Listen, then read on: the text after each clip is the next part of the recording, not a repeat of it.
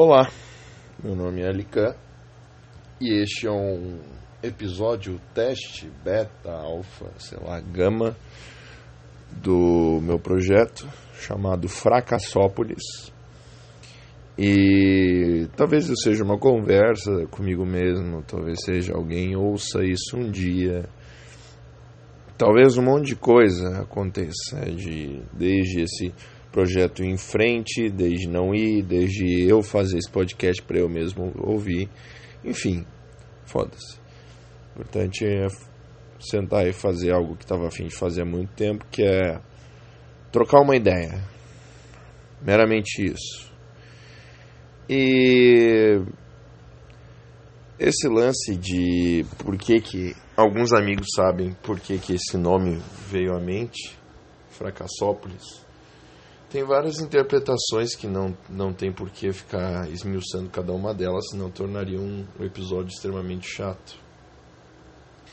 Mas parte do ponto que pode ser tanto uma crítica diante do todo que estamos passando, e eu não desativei as notificações, que beleza, mas pra você ver que aqui é realidade, tô fazendo pelo celular e não tô fazendo pelo microfone, tudo certinho. Tem um barulho parece um exaustor industrial dentro aqui do meu quarto, mas é provavelmente um ar-condicionado datado de quando, sei lá, Pedro Álvares Cabral perdeu a virgindade, mais ou menos. E então, assim, que eu estava falando, por que eu tive esse nome de Fracassópolis? Que pode ser tanto uma crítica satirizada do momento que a gente está passando em todos os aspectos, né?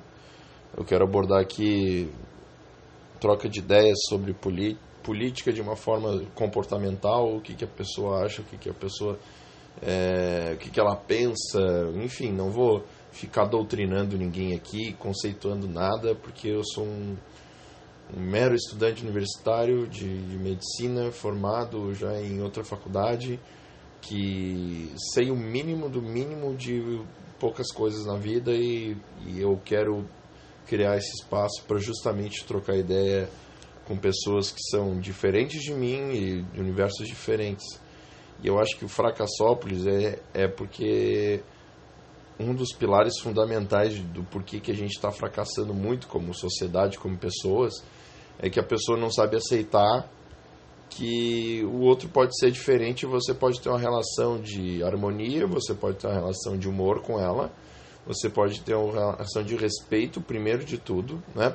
Deve, de respeito, assim como a pessoa tem que ter de respeito contigo.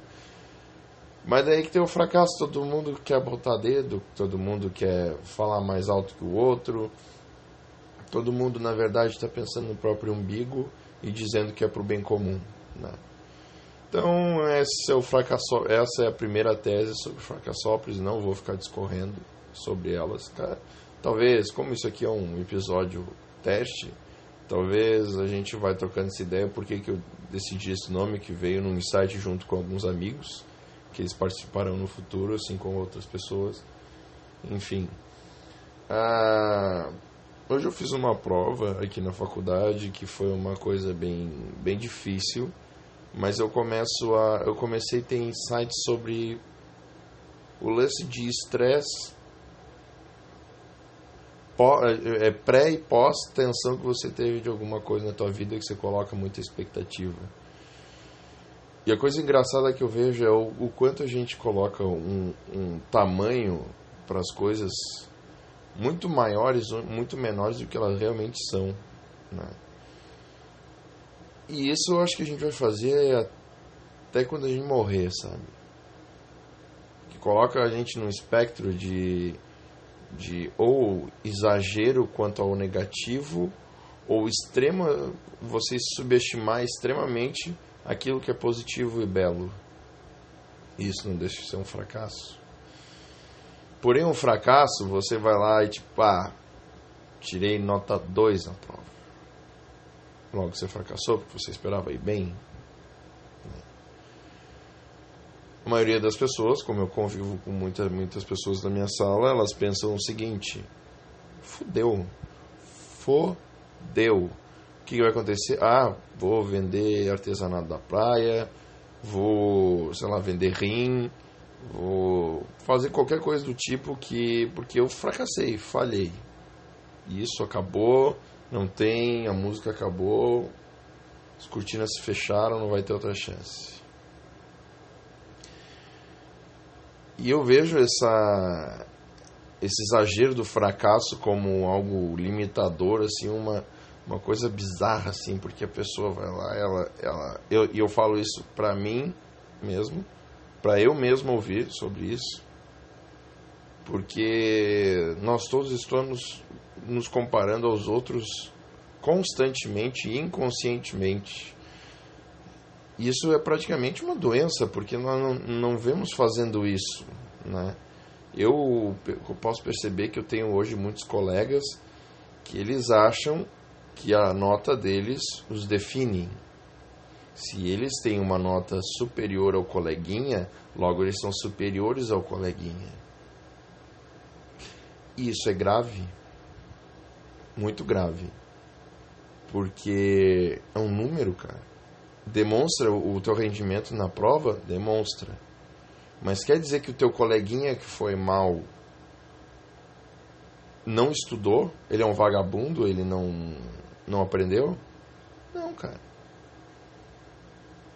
Quer dizer que aquele que foi bem, estudou pra caralho, foi bem pra caralho e, tipo, foi com notão, é o cara que, tipo, a nota dele define ele?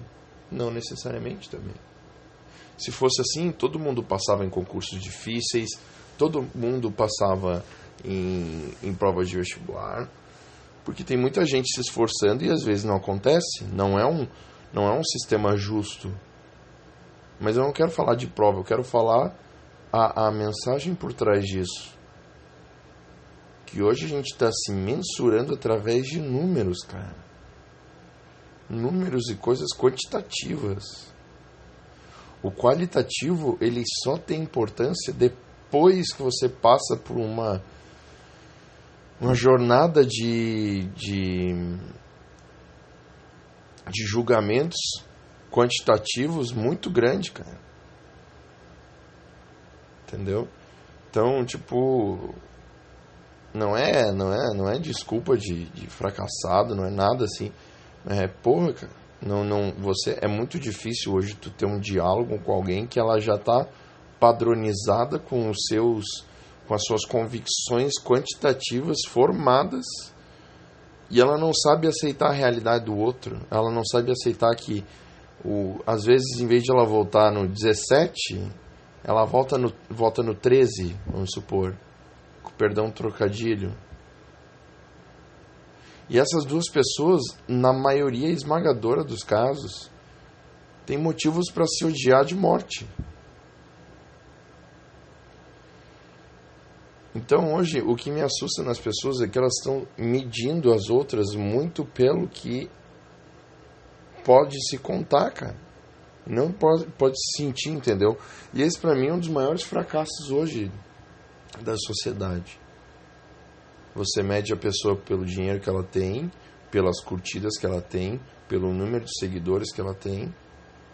Tá, é clichê tudo isso? É, você pode, tipo, ter desinteressado.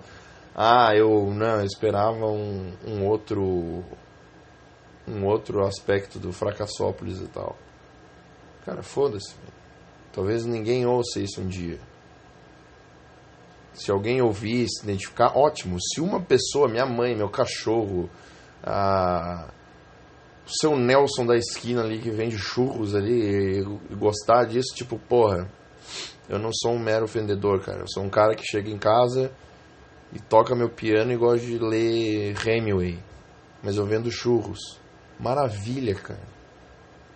Entendeu? Não é porque o cara ganha R$500 por mês e o outro ganha 50 mil que um é melhor que o outro, cara. É clichê pra caralho, eu sei disso. Você deve estar imaginando assim, nossa, cara, você tá falando igual a galera da ditadura da gratidão. Mano, não é isso, cara.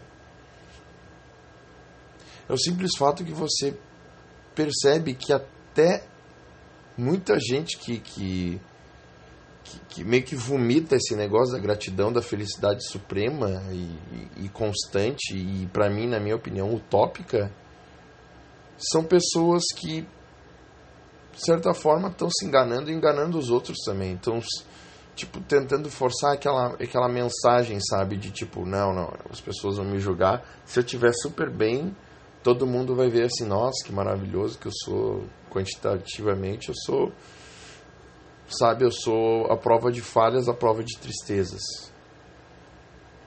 Então, cara, isso me assusta. Isso pra mim é o primeiro meio do porquê que o Fracassópolis, a minha ideia de Fracassópolis está instituída. Que a gente parou de se ver qualitativamente, e se ver quantitativamente. Isso, cara, é uma coisa grave, hein? E eu não sei se a gente vai superar isso agora. Sendo bem sincero, eu acho que não. Nesse lance de você julgar as pessoas pelo partido que elas votam, pela quantidade de dinheiro que elas têm dentro do banco, pelo percentual de gordura corporal que ela tem no, tipo, que é ela, entende? Pelo número de tatuagens que ela tem, sabe? Então, isso tudo nos limita de uma forma que a gente começa a questionar as coisas da nossa vida, né? Porra, será que isso é o costumeiro, isso é o correto, cara? Porque isso te coloca num espectro de um conflito existencial muito grande, cara. Eu vou dar um exemplo. Falta, sei lá quantos dias para a eleição presidencial, por força de agenda e compromissos aqui que eu tenho com a faculdade no primeiro semestre. Eu não vou poder votar porque eu moro hoje em Blumenau, Santa Catarina, e eu sou de Lages, né? Então não vai rolar. E eu tô vendo manifestações assim de tipo o ódio puro e aplicado de ambos os lados, cara. Tipo, foda-se se tu é uma boa pessoa. Se tu vai votar no fulaninho, vai votar no Haddad, no Lula, no Bolsonaro, no Boulos, no caralho, no raio que o parta, não interessa. Se tu não votar no mesmo que o meu, eu quero que você vá pra puta que pariu. Porque ou você é esquerdista, ou você é um conservador. Não existe a pessoa mais assim, não, peraí. Vamos trocar uma ideia. Ah, tu vai votar no Haddad? Massa, eu vou votar no Bolsonaro, vamos supor. Não vou votar nenhum dos dois. Nem vou votar. Pô, por que a gente não pode achar uma intersecção, cara? Não precisa ser assim, entende? A gente pode construir um diálogo, tipo, sentar e um conhecer o outro e entender que aquilo que você acredita tem pontos negativos também. Aquela outra ideologia que você não acredita tem pontos positivos. Isso requer humildade, cara. De você admitir que o teu eu, que você tem aquela ideologia toda programada. Ah, eu sou de esquerda, logo é isso, logo é aquilo. Eu sou de direita, logo é isso, aquilo, outro, tal. Se você não conseguir admitir que na tua ideologia tem pontos negativos e que precisam ser melhorados, e na ideologia do teu outro coleguinha que vive no mesmo planeta que você tem pontos positivos, cara, me desculpa, mas isso tá errado, cara. Galera fala em democracia, vomita pra caralho, intolerância, porque as pessoas, o outro lado é intolerante, não sei o que. Porra, mas o que eu mais vejo é os dois lados serem um intolerante com o outro. E tem pessoas como eu que questionam o processo, questionam as outras ideologias que eu acredito que tem. Eu conheço alguns amigos que são assim também, que não se sentem atraídos por essa coisa toda que está sendo construída, são chamados os isentões. Não, você tem que vestir uma bandeira. Ou você é vermelho, ou você é amarelo. Porque não existe outra opção. É quantitativo. Ou você é A, ou você é B. Ou você é X, ou você é Y. Ou você é simpatizante, ou você tem fobia daquilo. Caralho, velho. Será que você não pode só aceitar que o outro é diferente de ti? E que é fantástico isso? De você entender assim, cara, tal pessoa é diferente de mim, então eu posso simplesmente sentar e ouvir ela. Eu sou obrigado a concordar com ela? Não, pelo amor de Deus, não, cara. Só que o fato de você discordar da pessoa e usar do ódio para tentar desvencilhar aquilo que ela acredita, para mim é uma demonstração clara e manifesta de idiotice, cara. Claro, às vezes você defende coisas que determinado candidato ou fulano falou e tal, e é absurdo. Não, isso aí, pra mim, eu falo assim, não, o fulano lá defendeu uma posição machista, ou o fulano lá defendeu que nunca se fez nada, são completamente inocentes e que tá tudo bem e que só o outro lado que não presta. Cara, me desculpa, mas isso chega a ser primata, entendeu? Se algo vai contra o mínimo do senso comum e o mínimo da racionalidade humana, que você tem que entender que tem que prevalecer o respeito à dignidade humana antes de qualquer coisa. E não estou falando de diferenciação de homens e mulheres, não, cara. Humano, cara. Se tu não entender que antes de homem e mulher você é um ser humano, cara. Mas isso eu vou falar muito isso, tá? Mas isso é clichê, é muito básico. Cara, a galera não sabe mais separar isso. Não sabe mais se ver como humano. Se vê ou como a mulher contra o homem, ou o homem contra a mulher, ou se vê como de esquerda, o outro de direita, ou o amiguinho ele é da comunidade LGBT, ou ele é homofóbico. Cara, não existe, tipo, a menor demonstração de racionalidade nisso, cara. Se tu não entender que o universo do teu coleguinha que nasceu no exato mesmo planeta que você, ele nasceu pelado como você, e ele vai morrer pelado como você, ele vai pra mesma porra do lugar que você, velho. Não entrando em assunto de religião agora. Cara, se tu não aceitar que ele tem as suas convicções e você apenas tem que exigir respeito, apenas, e aceitação com a tua diferença, você aceitar que ele é um universo único, intenso e inexplicável, cara, reveja seus conceitos. E eu falo isso inclusive pra mim, tá? Porque a gente às vezes se deixa levar por muito do que rola ao nosso redor, cara. E eu sou um entusiasta muito grande de energias, cara. Às vezes você não tá num dia legal, tu capta a energia de uma pessoa que não tá muito legal quando você vê você tá falando um monte de merda. Só que o simples fato de você não aceitar que você pode falar merda, e você tem que se retratar, e você ser humilde o bastante de admitir que pode mudar, que deve mudar, todos os dias, evoluir. Se tu não fizer um exame de consciência todos os dias na tua vida, vendo o que tu fez certo e errado e admitindo que você, talvez você lide mal com isso que eu vou falar, você é um ser indiferente para o mundo. Se você deixar de existir exatamente agora, você vai fazer falta para tua família, alguns amigos, beleza, um dia vai ficar saudade e tal. Mas pro mundo, cara, o mundo vai continuar girando, velho. Vai continuar girando, vai continuar tendo sol, chuva, o caralho, foda-se. Vai passar um mês, 2 meses, a galera vai voltar a dar risada, vai voltar a fazer piada, vai...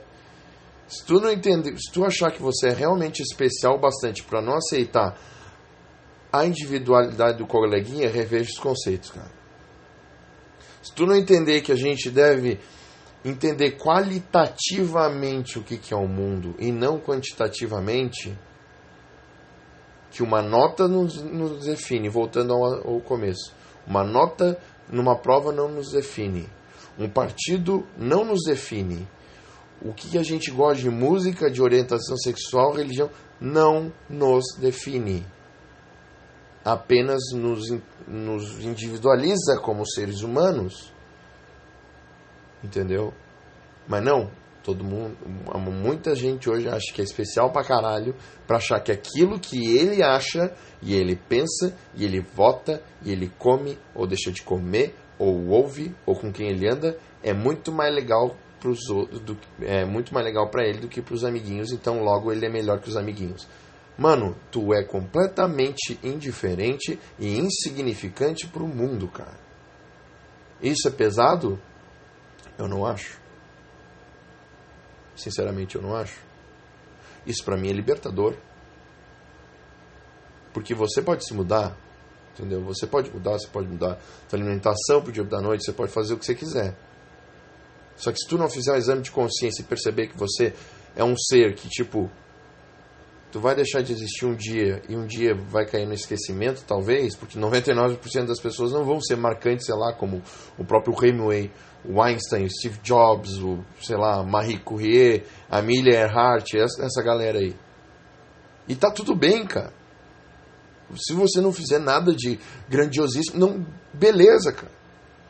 Se esforça pra ser um cara que respeita a dignidade alheia, velho. Deu boa, velho. Se tu conseguir fazer algo grandioso para a humanidade, ótimo. Você vai fazer muito bem para muita gente. Se não fizer, faça bem para ti, velho. Para ti e para a galera no teu entorno. Como que você vai fazer isso? Sendo porra de uma pessoa humilde, cara. Deu. Aceita que o coleguinha é diferente de ti. Entendeu? Ele não é um número. Ele não é um salário. Ele não é um percentual de gordura corporal. Ele não é o partido, ele não é nada, ele é uma pessoa. Se ele pensa diferente de ti, beleza. Ah, você quer brigar com ele? Discuta.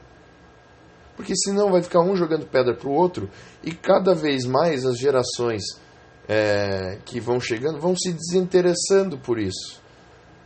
Porque as gerações que estão vindo agora, elas estão tendo acesso à informação mais rápido e tipo, elas vão vendo assim, porra, velho. Em vez de eu ficar discutindo, eu vou fazer uns memes que eu ganho mais. E pronto. Entendeu? Então esse é um mero desabafo. Provavelmente deve ter ficado uma merda, mas eu não tô nem aí. Talvez essa seja uma terapia própria aqui. Mas se alguém ouvir isso um dia, fico feliz. Se alguém se identificar com algo que eu falei aqui, fico mais feliz ainda. Se alguém quiser trocar ideia, participar de um episódio e a gente bater um papo sobre qualquer assunto, que eu pretendo trazer pessoas para falar sobre comportamento, relacionamento, humor também, falar um monte de merda, falar de coisa séria, mas talvez seja esse o conceito de fracassópolis, cara. Ao mesmo tempo que a gente admite que a gente fracassou como sociedade, mas o fracasso seria muito maior se a gente admitisse que a gente está terminado. Então o fracasso passa por a nossa ideia de falhamos como seres humanos e não respeitar a individualidade do próximo. Essa é a mensagem, eu digo no começo. Mas a gente vai falhar ainda mais se a gente permanecer nisso e não abrir um diálogo e permanecer em universos diferentes que sejam os nossos próprios. Então eu estou criando Fracassópolis agora para eu convidar pessoas a trocar uma ideia comigo que sejam de universos diferentes do meu. Vai ser ótimo. Vai ter coisas que eu não vou concordar? Maravilha. Vai ter coisas que a pessoa que é do universo diferente do meu vai me convencer que eu estou errado? Cara, pelo amor de Deus, faça isso. Faça isso. Vem e fala assim, ó, Lican, eu acho que você falou merda nisso. Eu acho que teu argumento é fraco nisso, blá, blá, blá, blá. Excelente, cara, eu vou adorar aprender. Que é a coisa que eu mais curto na vida. É escutar a pessoa e aprender assim, caralho, essa pessoa falou uma coisa que faz muito sentido e eu aprendi, eu pensava errado. Eu já tive do outro lado, eu já fui um cara extremamente ignorante, já fui um cara extremamente intolerante. Mas a gente tem que ser humilde para entender que a gente fracassou e recomeçar. Senão, a gente vai viver eternamente em Fracassópolis, não na parte legal. Então aqui me despeço de vocês, ou de eu mesmo, não sei quem vai ouvir isso um dia. Então é isso. Um abraço e muito obrigado pela atenção e espero nos próximos episódios se tiver. É nóis, abraço.